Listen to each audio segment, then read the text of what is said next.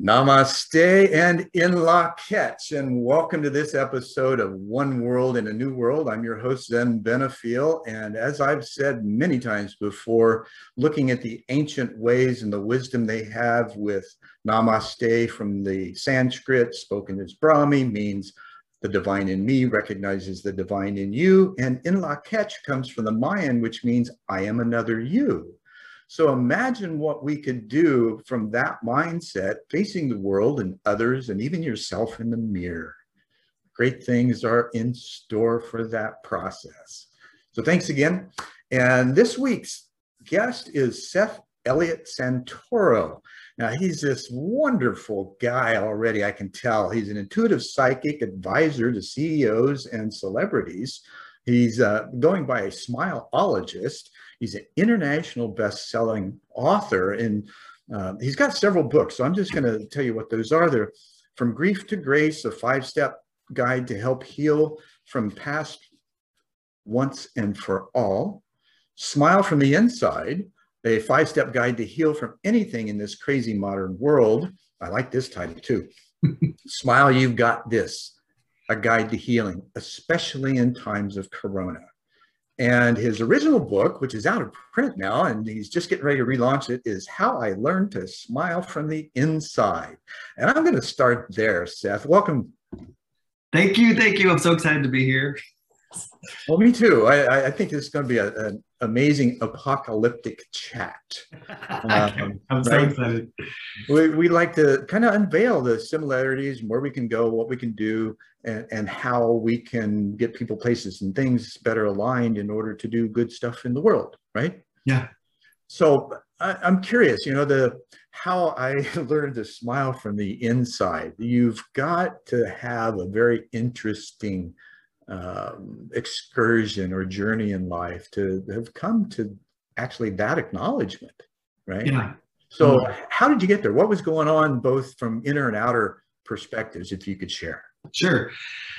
So that book started about 10 years ago. I was in what I thought was a monogamous relationship. And I was basically working back and forth between LA and Mexico. I was working in a lemon growing operational company. Yeah. Making lemonade, of course. And yes, making lemonade. I was, doing everything: HR, resource planning, operation, everything for the company. And so I would go back. Yeah, it was a lot. It was a lot. And so I would go back and forth every 2 weeks to Mexico. And this time, my boyfriend at the time wasn't feeling very well and wasn't feeling well for weeks. And it was just kind of odd. So he was terrified that he had HIV or terrified that he had some other type of disease. Sure. Yeah. Yeah. And so literally it took about, let's say, basically 13 to 15 hours to get to where I was going in Mexico. But we normally made it like an overnight trip because it's in the middle of the Northeast. It's, like 5 hours south of Monterey, 5 hours north of Mexico City, like in the middle of nowhere. Okay. So I get there, and the moment I arrive at this hacienda to do work, basically he calls me and he's crying and he says, I tested positive for HIV. And, and my first thought was all about him, right? Like, I need to get back to him. I need to help him. Right. So I didn't even think about myself. I was just like, let's get back to him. So I called a friend. Well, you think about those you love first, right? Absolutely. Often. Yeah. Absolutely. And I called his best friend and I was like, can you go over and sit with him for the next 12 hours so I can figure out how to get back, right? And so I in a series of miracle, it was miraculous, really. I got back to the airport, which was 3 hours away, and then there was a flight that left an hour later, and then I made the very last flight from Mexico City to LA. And I was running, and as I sat down on the last plane to the LA, I finally could exhale, Yeah. And I got I was in my favorite seat. I love seat number 24. It's my favorite number. And I just, something the universe literally. Well, you can flip that and the answer is always 42, right? Right. So yeah, I sat there and I looked at the seat I was in and I was like, okay. I was like, you're about to go through something ginormous right now. And I know that it's obviously going to be bigger, more of a journey for him, but to be kind of a witness to something like this and how someone deals with this, I was like, maybe I should like take notes or like document like what I go through, like these steps. Well, yeah, and from your perspective, you know, those that we care about, there's an empathic process that we go through alongside of them, right? Yeah. And it can be just as deep and confusing as their own process, even though it's not as life-threatening. Yeah, and along those lines, I'm thinking, what am I mean, this year I'm releasing 4 books, but next year I'm thinking I want to release a book about like the friends and family of people who have had cancer, HIV, like how to help as a friend and what we go through, you know, because there's like, if someone's going through cancer next to you and it's your wife or husband or mother's, like you have so many emotions, and I like to help those people as well. Right. And whatever it is, you know, my dad, he ended up getting Parkinson's and then told me that, or told mom that he would never, she has dementia, and told her that he would never put her in a home unless he couldn't take care of her. We got to the point where he couldn't take care of her, got her in a home, and 3 weeks later passed. Wow. And man, that was devastating to me. Mom's still alive. She's 91 now. That was 10 years ago. And she's still, you know, kicking in a dementia care center and has no clue who I am. But, you know, and this is my adoptive family. So we were just amazingly close throughout life. And when Dad passed, man, that was devastating. So I understand the process, and that's just one event, right?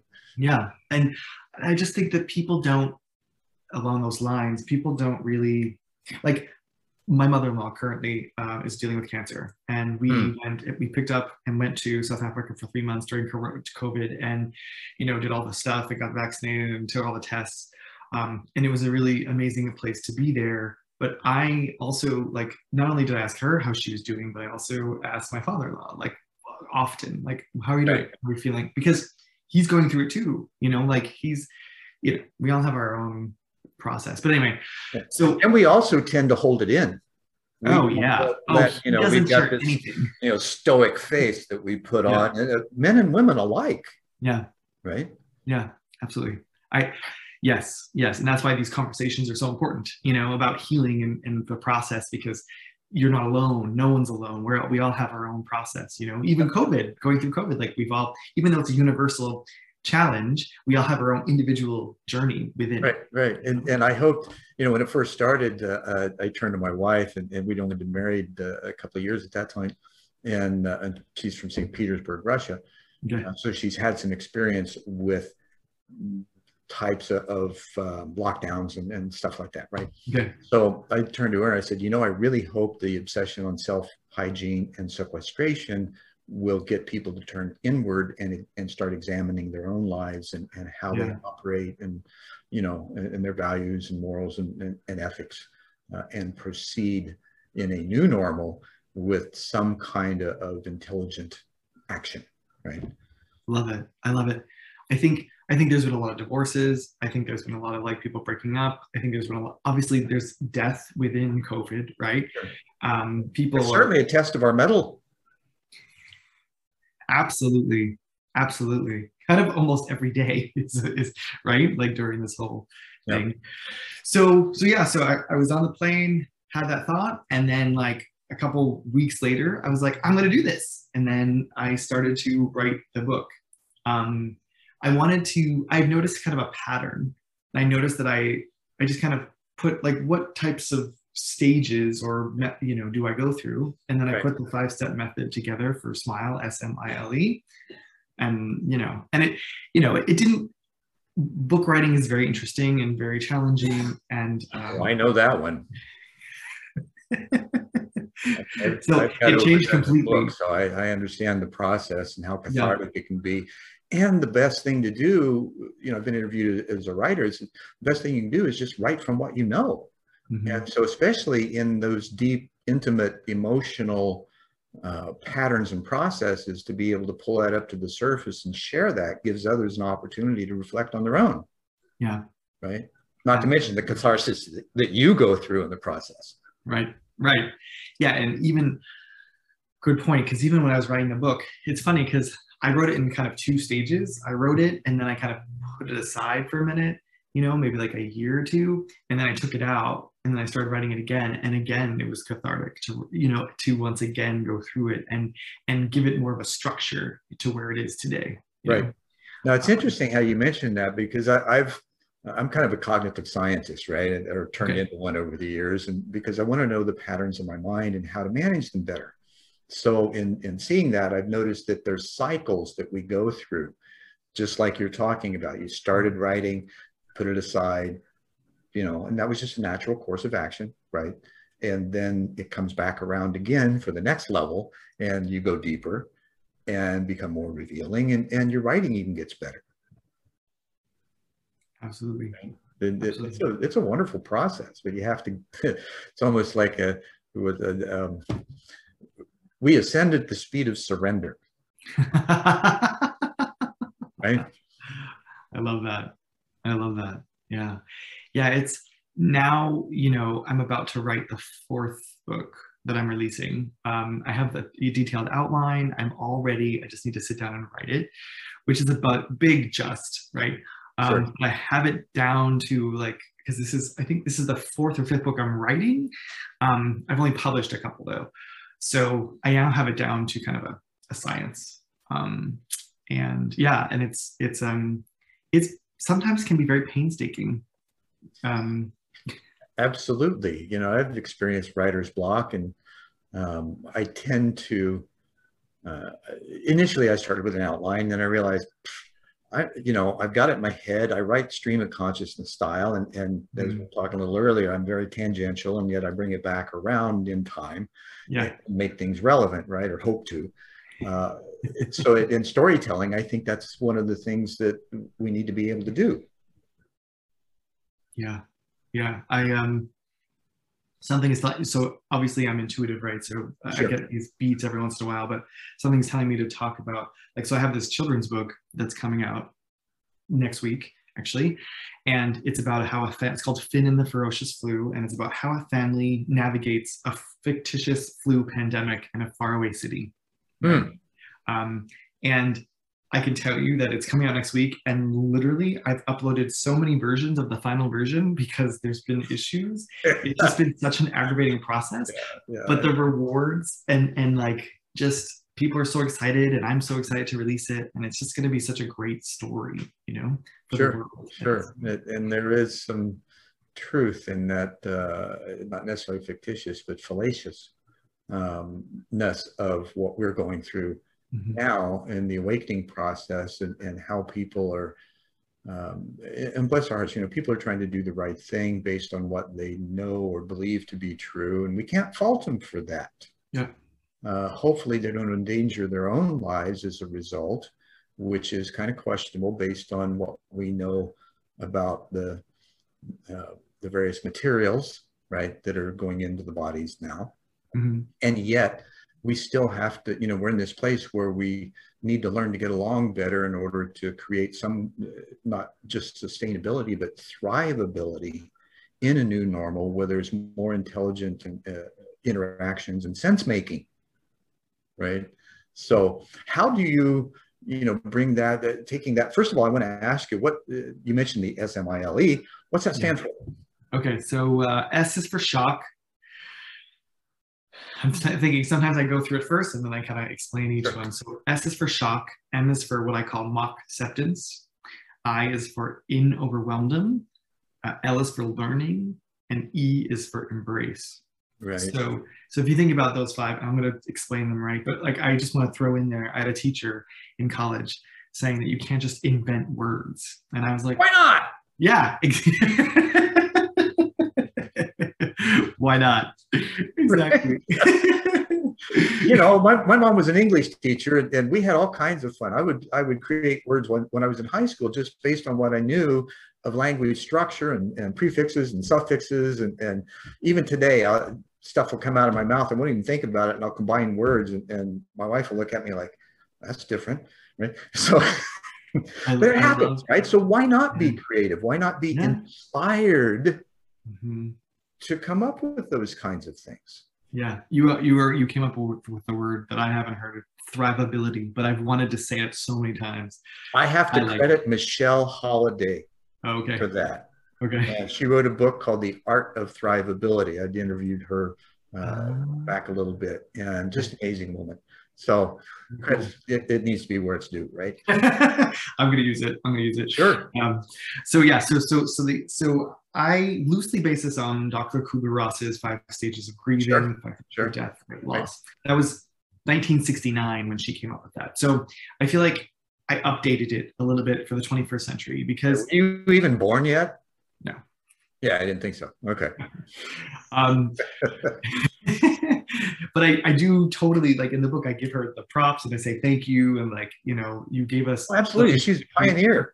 Absolutely, absolutely. And I hope to kind of help further like what she was saying, and because every generation is different, you know, and so the healing process and what we've experienced has not been experienced, well, at this point, in 100 years, right?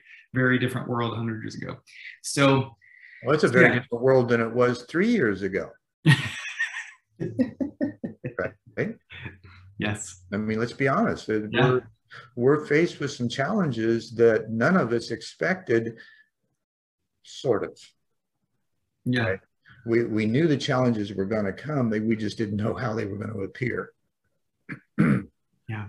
And so we're faced with learning how to get along better, right? How to love one another. And you know, and that sounds kind of woo-ish, but it's really true. I was talking with Jim Britt the other day, and he says, you know, it all comes down, he was looking up source, right? And what it meant. And one of the definitions was love.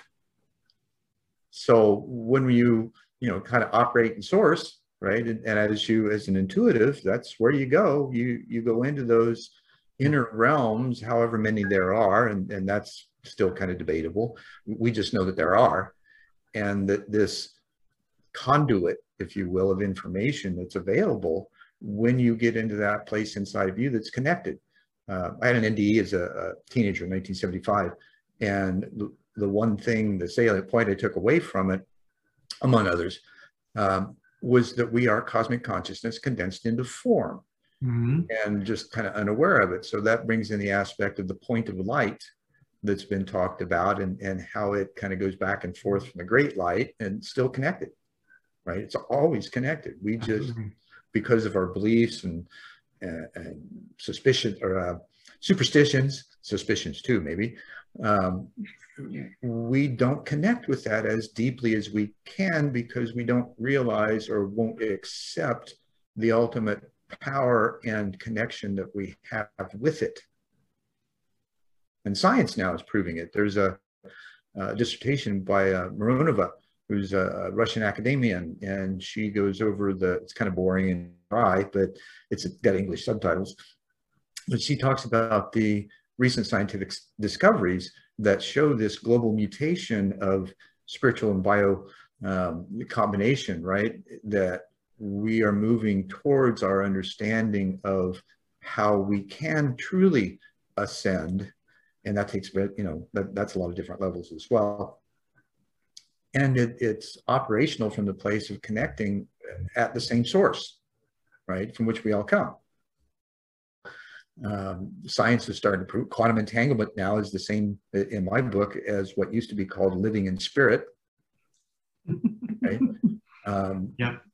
So there are those crossovers, and you know, I'm hoping that one of the things with this these apocalyptic chats is to begin to peel back the layers of the onion and reveal that, right, with people like you and others who are on their own journey. Yeah. I honestly believe that anyone can be intuitive and can be psychic. I think that's totally agree. Tap into that. That's the consciousness you're talking, the cosmic consciousness and the source, whatever. That's where we connect with, you know. I also connect with animals and deceased loved ones. And I think that's something that you might have to be born with, but I do believe that people have the capacity to do that too. Sure. I do think that, or from what my experience is, there's a certain proclivity with certain sun signs, right? And depending on the astrological makeup, some are more sensitive than others. For instance, I'm a Cancer, right? My wife's Piscean. We're both hypersensitive. I've been an empath since I was a kid. Didn't know how to deal with it until my late teens, actually, when it was finally recognized, and I had a conversation with somebody about it, and I was like, oh, well, that makes sense, right? And until that time, I felt lost. It's like I felt everybody could feel that way, and that just wasn't true, right? As I'm sure you've experienced in working with people and with yourself in that journey of, okay, this is going on inside of me. Is it going on inside of you too? Right? Absolutely. And that's a question we don't generally ask. You know, I'm feeling this way. How about you? Right? Just, right? So that's part of building new conversations, and conversations that matter, in my opinion. So back to that point, the conversation you were having with self and going through this process, and you're in your the second phase of your writing and the catharsis that was happening then. What was that like? It was a lot of inhaling and exhaling, like I'm doing now. Because it came together in such a beautiful kind of an organic way. The first time, the second time was I experienced like frustration because I was trying to put structure around like something that was completely organic, you know? Right. Yeah, you're trying to look for the flow. Right. Right. So Right. that view, that being an observer at that point, takes you back from the participant, which is where the flow is. And you know, it's an interesting perspective. It is. And the book is built so that there's there's like I explain SMILE, I explain all those five, what they mean, and then within each chapter, the SMILE, I explain and share five like very personal stories of how I experienced this and where I was and what was happening during each stage, if you will. So, well, you're like creating a lesson plan. You were Madeline Hunter's kind of deal, where you give the precepts of what your pre-knowledge, and then you tell the story, and you analyze it, evaluate it, and test it. And so you're giving these things to others so that they can reflect from their perspective, right? Because that's really what it does. When you're reading those things, you investigate yourself during the process, or hopefully that's our intent, right? As writers. Mm-hmm. Yes, absolutely. But also to go through the stories, I literally, I had to once again be the observer and then kind of extricate myself and write the story as best I could, and feel the feelings of them yet again. So it was pretty cool. And I realized the second time I wrote the book, I realized like there was one thing that I hadn't really dealt with yet. So it was a great, amazing experience. And I find that like when I wrote From Grief to Grace, it's coming out in a couple weeks. Same thing. Like I realized, oh my God, I only used one story in it because it was very significant to me. I've been kidnapped, I've had cancer, like there's a lot of stuff going on, but this was a relationship and a breakup that kind of destroyed me for quite a while. And I can relate. Yeah. Relationships can run real deep. Yeah, I went through a really traumatic divorce that I didn't want. I had 4 kids. And then my ex took the kids, moved back to Indiana. I stayed in Phoenix, and it was just a really challenging process. We're still rather estranged. Sure. And it's uncomfortable, and yet it's just what is. I've done my best to show up, right? And yet that's all we can do. Yeah, I think once we speaking about from grief to grace, because that's kind of where we just shifted to, Right. I believe in that book, I use the acronym of GRACE, right? So I feel like after we go deep, which is the G, after we take responsibility and accountability for our part, like that's the R, then we activate emotion, then we go through it. You have to go through these emotions, right? To like Absolutely. anger, Yeah, you can't deny them. No. If you keep pushing the emotions away, you're eventually going to make yourself sick. Absolutely. Physically, yes. No, for sure. Yeah. And then I feel like in the grace method too, there's like the C. So there's the forgiveness, the compassion, right? Absolutely. So, but there's forgiveness for us as well as everyone else. Right. It goes both ways. And you can't really forgive others completely until you forgive yourself. Right. Right. Right. Absolutely. And that's why I feel like you got to go through this. And then the E, by the way, is evolve. But, if you go through all these things, it goes this way, right? Then I think then you can finally get to the best place you can and accept where the other one is, Like you cannot do anything about the other's behavior. You have to simply be okay with it, and whatever, if you're going to move forward, there can be no distracting emotions. It's like Carlos Castaneda was talking about Don Juan and sealing the egg in one of his books. And that was the idea that in order to become whole, you've got to eliminate those psychic cords that are attached to all kinds of different things in your life. And, and yet at one point, as I was reading, it was like, well, I can't do that. I cannot, I was looking at it from a different perspective that wasn't as clear as what I needed to be. And then when I figured out, oh, well, that makes sense, because now I can be more present, that I'm at least somewhat whole or more whole. And then I can give more from that place because I don't have the, for lack of better, codependent tendencies. Right? Yeah. Yeah. Yeah. Interesting stuff. So taking grace forward, yes. What did you notice in yourself as to how you evolved?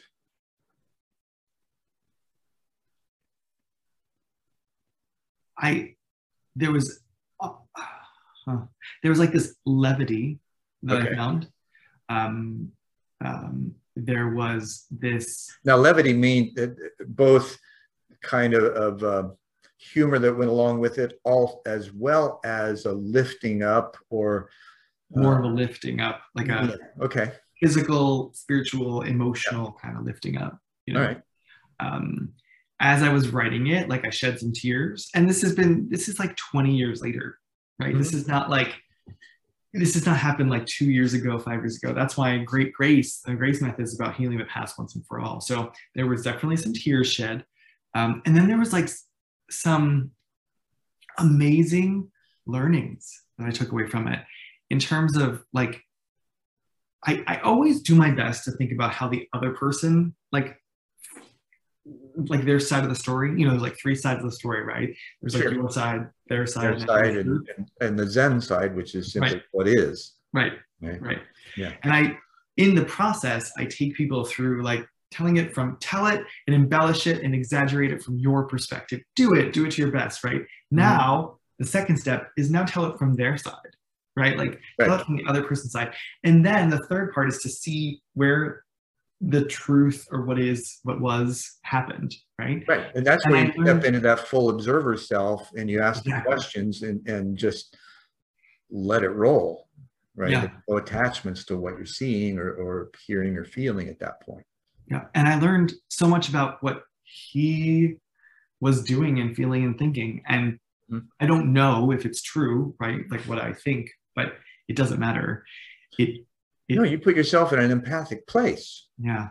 Right. To at least attempt to perceive and ask the kinds of questions that might offer those answers. Right? Yeah. Trying to think what else. It was so freeing as well, because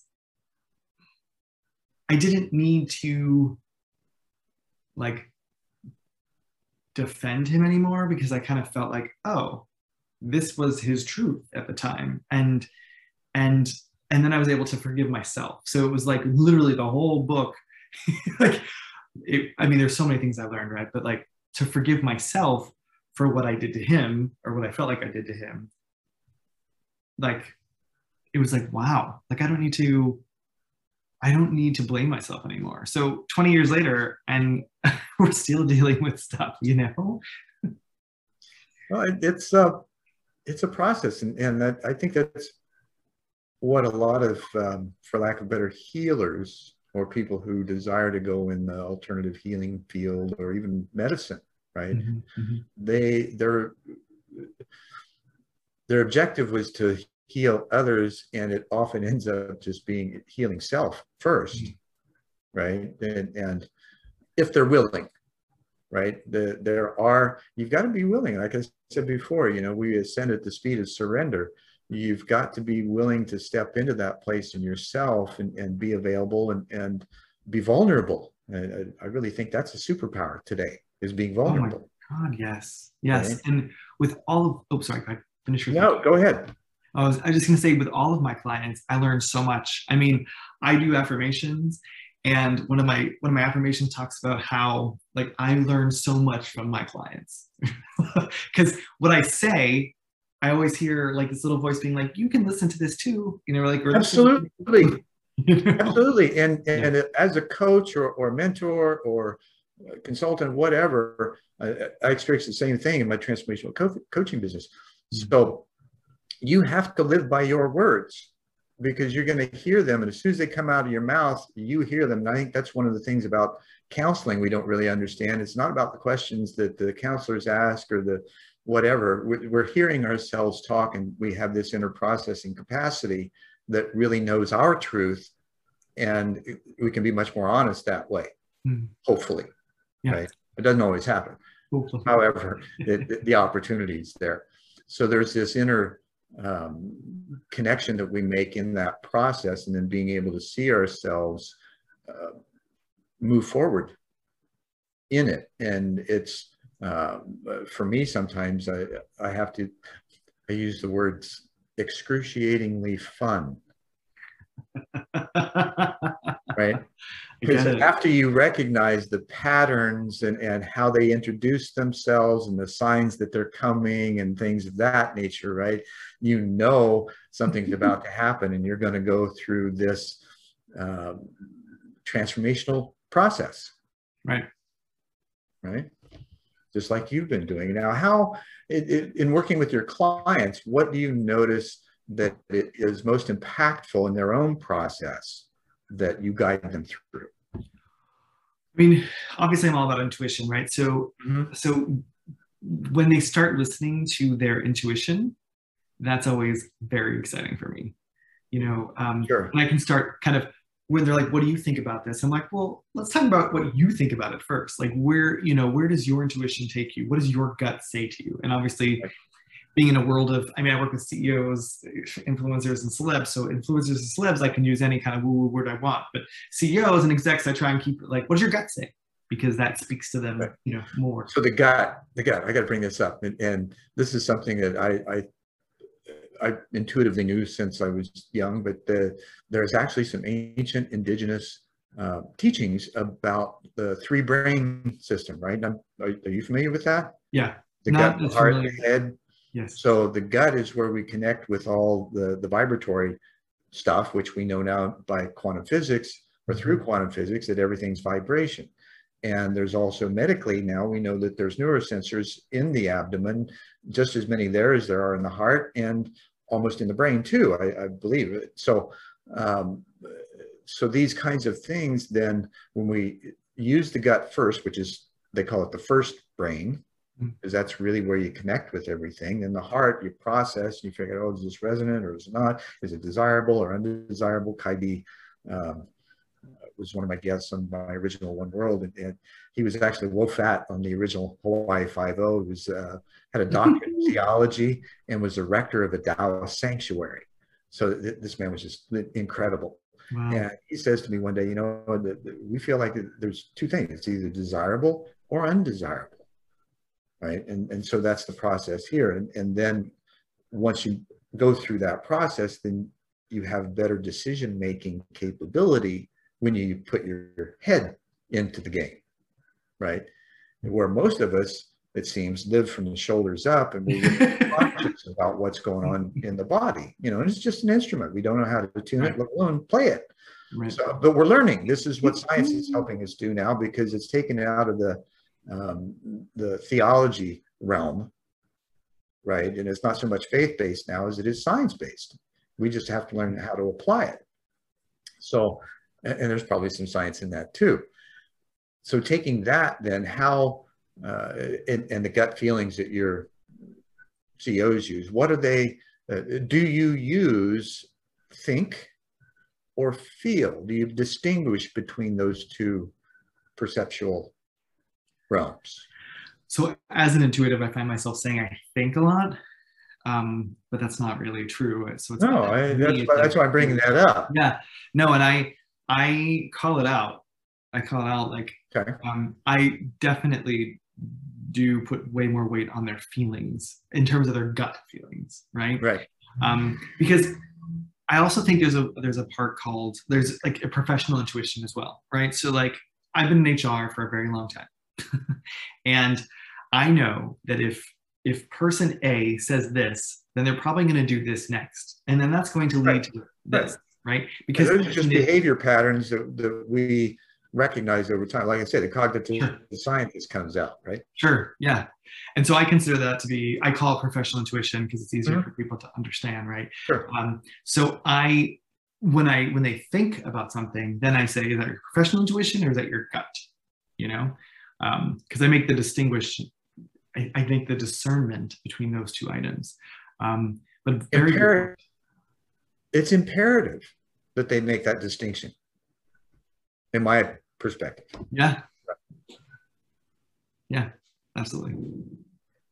So how does that work for them? And is there a reluctance to go there, or have you developed enough rapport with them that they just kind of naturally follow you and go into that place and respond authentically? Well, I've noticed that the longer I work with them, it switches more from professional intuition, what I call professional intuition, into more their gut, because they feel more comfortable and they feel more, right, and they trust you more, and they trust me. Yeah, yeah. That takes a while to build. There's, you know, my dad used to say, damn it, Bruce, you got to trust everybody. And I'm like, well, you know, if you don't, they can't prove themselves as to who they are, right? Because you've got this judgment or criticism or whatever. It's a skewed view, whatever it is. Right. Right. So you don't want to project what you think, believe, or feel about another. You need to just sit back and let them show you. And of course, once they show you, you better believe them. Right, because we have a tendency to, excuse me, go beyond that and say, well, that's it, you know, and give them excuses in our head. Absolutely. Right. Absolutely. So do you find that that excuse process unfolds and the recognition of that begins to take place? It depends on a lot. I think sometimes they're more willing to see both sides. Sometimes they're unwilling to see either side. So, and that's where obviously the coaching kind of plays in, right? Sure. That's where I offer my, you know, like I'm not a therapist, right? So even though sometimes I feel like I am to these people, you know, because we kind of are in some ways, because that's the traditional view of it. You're offering help, and that's like therapy. Yes.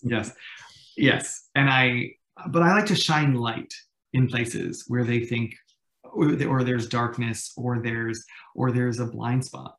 And right. Well, those unrecognized key points that are so profound and empowering to others that they don't necessarily see in themselves. Sure. And I have a feeling like in your coaching, you probably don't call it intuition or something, but I feel like you can also, I think that coaches who are so good at what they do, they just know things, or they just see things or feel things. And if you're anything like me, then like I see things and I describe my images to them. I'm like this morning, I'm like, I see 4 columns. I see the friends only column. I see this, I see this, I see this. And I see you kind of like sluggishly going through it. Like I paint pictures for my clients because it makes so much sense. Where I'm like, I feel you're at a precipice. I feel like you're like at the top of a mountain looking down and you have no idea where to go. Right. And that intuitive nature also, you know, we've got the learning. All right. So we learn different ways. We hear, we perceive, we listen, we feel. We have visual, audio, and kinesthetic, methodologies, and then there's also the Gardner stuff, right, with the multiple intelligences that we're processing, and then there's the emotional intelligences, right? So all these things are you know, part of this holistic system that we are, and the objective that as coaches we have is to begin to help integrate that, and by being in that place, for me, of stillness and, you know, waiting for the question to come up, listening, feeling the question, offering the question, and we present it to them in kind of the ways that they're able to receive, right? Whether it's audio, video, visual, or kinesthetic, and how we describe the process of the question, right? I'm being told to tell you this, so I'm going to go with it. Hey, go for it. I'm also a very big proponent of like intentional plant medicine ceremonies, like very intentional, sacred ceremonies. Well, that's the shamanic side of it. Absolutely. Right? And that's been around far longer than we have. Yes. But I think most people don't do the integration work afterwards, you know? No, I agree. You know, when I was first introduced to that world as a teenager, I went that direction. And everybody else around me was just in the party mode. And it was really disturbing and kind of disparaging at the time, that like, wow, can't you, you know? And yet there was for me. So I just had to be me and be okay with it. Yeah. But it's definitely a powerful position and opportunity for some. It can work both ways. It depends on your gut, right? And how well prepared you are for the journey. Oh yeah. Set and setting. That's what absolutely very important. Yeah, interesting. And there are other ways that and in that. So let me ask you this. Yeah. How can you compare that process to one that is similar but doesn't engage the ethnogens? Nice. I love that word. You know, I mean, I also do this thing called emotional healing. So I do energy healing on people, and that's more physical, right? Like physical ailments, blah, blah, blah. But I also do this like unblocking of energy. I don't know what to call it because it's very new. But I call it emotional healing, and I have them, we talk about something traumatic that happened to them or something that's blocking them.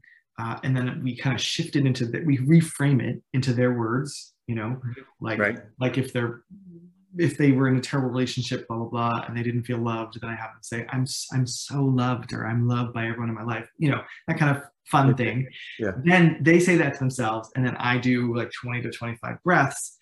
And it's literally like energy work to unblock whatever that is, or to open, or to, you know, so, and I feel like sometimes that has not I don't want to say the immediate effects, but it has like, that's one way to kind of do it without. That it rolls out. Yeah, absolutely. You know, that's very similar to another process called the Sedona method. I don't know if you've ever heard of that. Lester Levinson came up with that back in the, long time ago. And it's basically, you know, you tune into the feeling, you feel the feeling as deeply as possible, whatever it may be, but you just embrace it, and then you take a deep breath along with that and exhale. And as you're exhaling, they use the image of a frisbee flying out from your abdomen, right? You see it disappear. So, and through that process, he sought to get people to the place of imperturbability. right? Where you're just in that solid state, if you will, and you don't need any transistors or capacitors.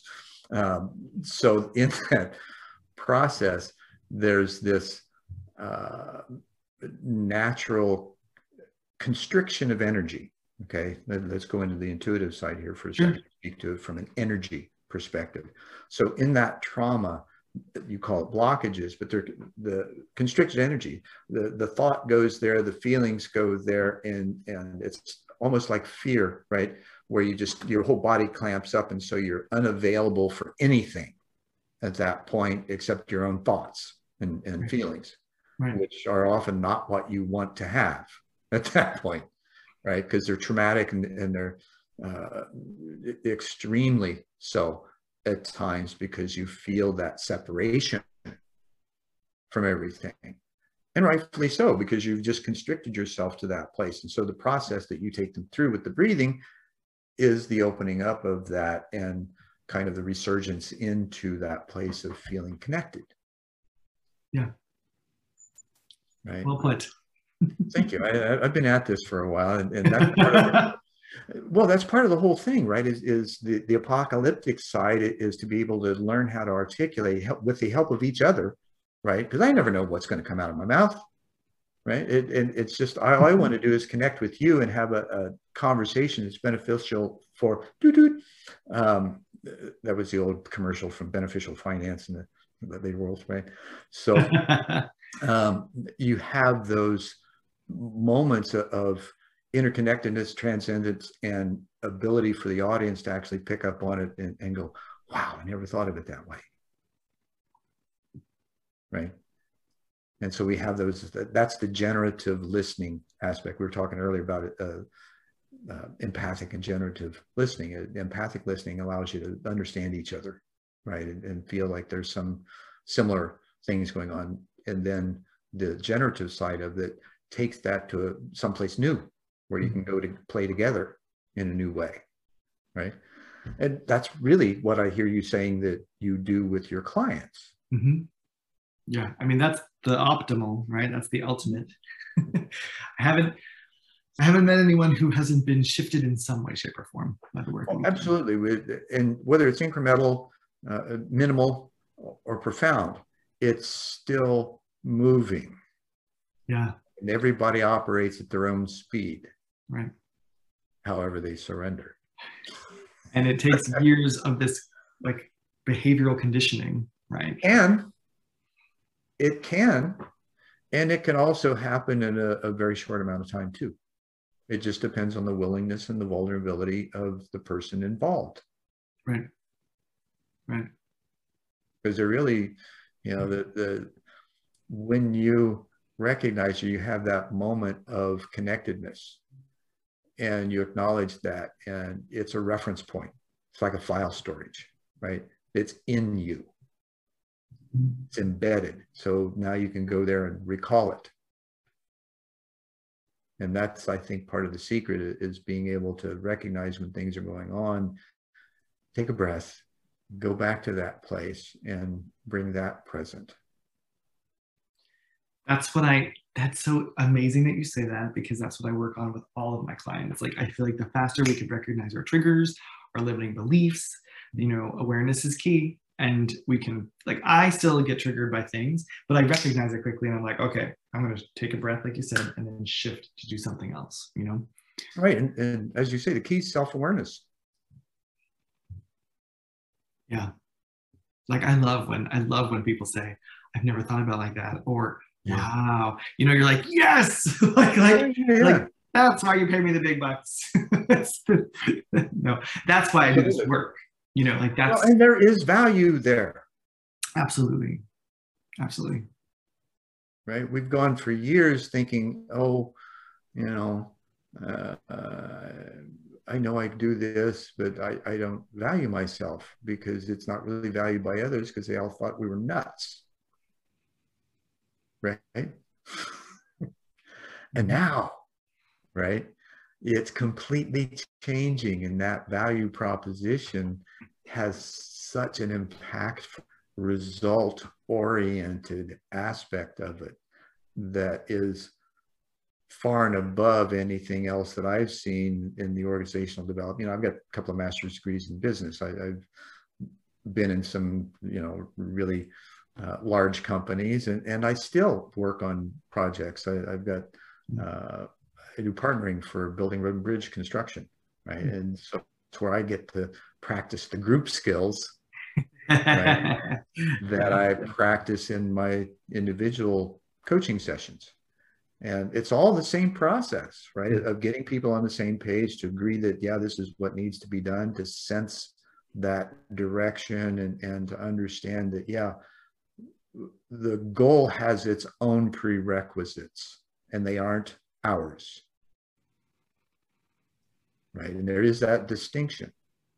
There's all kinds of agendas involved in any kind of process, and it's the peeling back of those layers that can be excruciatingly fun, right? Yeah. And yet it's amazingly productive in the results that you get and the happiness within the group that's doing so. Yeah. I love the way you use the word productive, because when I talk to people about healing, I say, I want the most productive and most effective way to heal. Like, and I want to continue giving that and providing that to people as like tools that allow them to productively and effectively heal. And I know that's very business like speak, but well, there's various same words across different listening categories, right? Yeah. Mm-hmm. And depending on this, one of the things I learned doing my show years ago, I did 120 shows and almost 200 guests, and I paid attention to how people listened and responded, so I would know kind of and I knew the world that they came from, but that doesn't necessarily mean that that's where they were actually at, right? Mm-hmm. So there's a listening at the professional level, and there's a listening at the personal level, and there's a range in between. So being able to tune into that, and especially as an intuitive, it's not necessarily that you're being intuitive, you're listening deeper, and you have this repertoire, you have this reservoir of information of how to process that and deliver the appropriate response so it can be heard better. I just want to add to that I think the intuitive like only enhances that, you know? Oh, absolutely. And so, because I get a lot of images, as I said before, and feelings. And so those images are very, very cerebral, and it puts people into like, it puts people into their space, you know, their head. And I'm like, and they can see it as well. Yeah. So that's really, really an important step. You mentioned cerebral. I used to call some of the music back in the 70s that I listened to cerebral rock, right? Because it really takes you into those places. If you really, you know, pay attention to the music and the lyrics, if they're understandable, right? Right. There's this transcendent path that was available and still is, you know, and it you know, music being the language of the soul, it gives us the opportunity to self-examine with particular pieces, right? Or even to explore different things, like with the classical composers. You know, they had these emotional places that they were writing from that they hoped would come through in their music. And wow, they do, right? Yeah. So how do you see, using that example then, and creating the score for your life, how do you see the details unfolding or maybe even unraveling in the work that you do, and how that affects the process, not just for your clients, but also for you?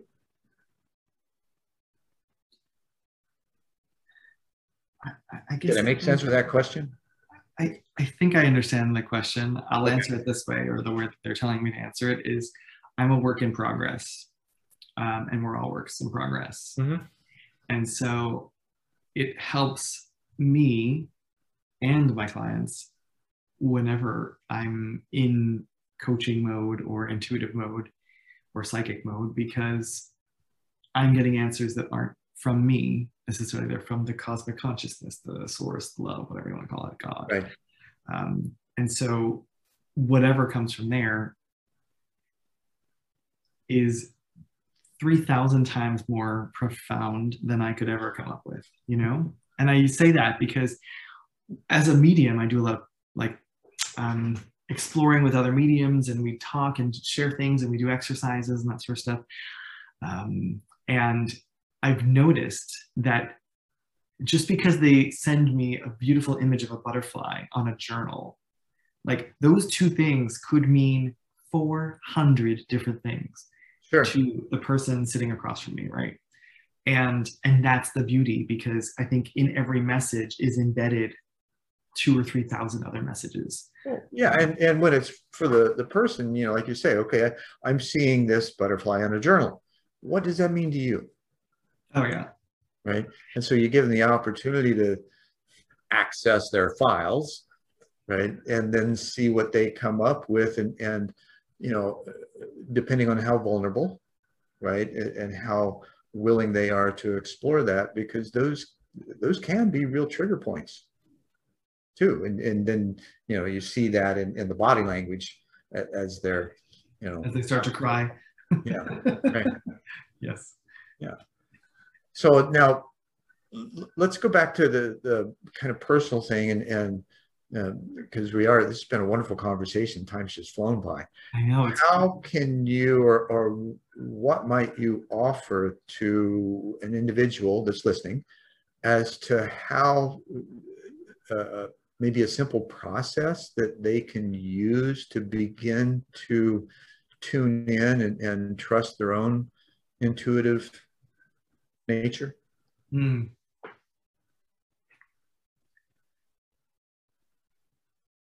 I kind of think of when you're learning and when you're discovering your intuition, I like people to play games. I like people to play. We don't play enough, right, as humans. I totally agree with that. And from my own perspective, I'm a nut in public.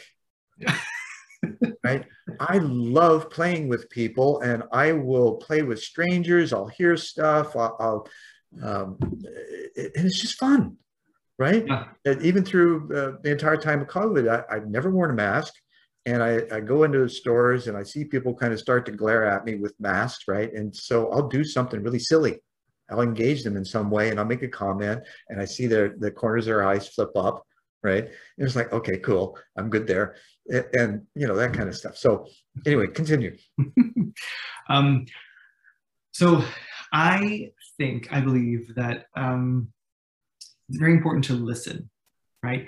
So if you want to improve or increase or just listen to your gut or your intuition, I would sit down with someone that you know, and I would not have them say anything. I would just literally ask them, like, hey, can you just sit with me for a couple minutes? I'm trying to practice my intuition, right?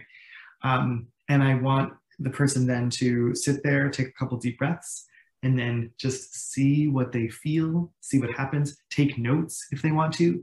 And then after 5 minutes or whatever, then they can have a conversation with what they felt, what they saw, you know. That way there's no like, often when we're doing readings, people are like yes or no, and that's very destructive, can be very destructive. So if you're doing it by yourself and you're just listening, then you have a conversation after. And if you get a couple things, that images that make sense or that trigger something, or, you know, like, well done, you know. And I think it's just a process like that. I think that's something fun that everyone can do. Oh, absolutely. And you're not schizophrenic, right? This is where the emotional health system, not the mental health system, the emotional health system has gone awry, in that we seek to put these kinds of things in a DSM framework, right, and label them as disorders or psychoses or things like that. And I spent some time in an institution when I was younger, and I saw all of this. I witnessed it. It's like, this is so ridiculous, you know, because I never gave up what I knew to be true just because somebody else was trying to tell me otherwise, right? Because it's my experience. You're not going to take it away from me, and I'm going to process it, and it's going to be true for me, whatever it is, and it's going to evolve over time as well, right? So that recognition that hey, it's okay to talk to yourself. It's even okay to answer. Right? Yes. That's the playfulness, and embrace it, enjoy it, have fun with it. Absolutely. Yeah. Because you can really say some crazy shit to yourself, right? You can see some crazy shit that you're not going to understand. Right. Right. So, yeah. Well, it gets you to ask better questions. And that rolls out the process of evolution. Mm. Right? Yeah. So on our parting gift, what might you offer that was most impactful for you?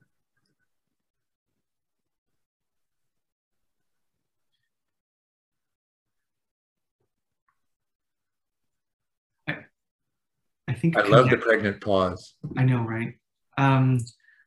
There's two things I want to say, but one is connecting with people, like the ability to connect with anyone, just like you do in supermarkets, and just like I do when I first meet people. I do my best to find something that we have in common as quickly as possible, and it's become so natural at this point that I just automatically do it. But it's a way to connect with people and connect fast, and it's a skill that I've worked on and honed for years and years and years. But it's also like I also have a good time with it, and I also play with it, and smiling is very just like I love getting to know new people. That's one thing that's very impactful for me. Well, it only takes 7 muscles to smile and 32 to frown. Right. Gosh. Right. Even if you're lazy, right? It's easier to smile. You'd be surprised how many people I meet and they're not smiling, and I'm always like, "Are you okay? Like, what's going on?"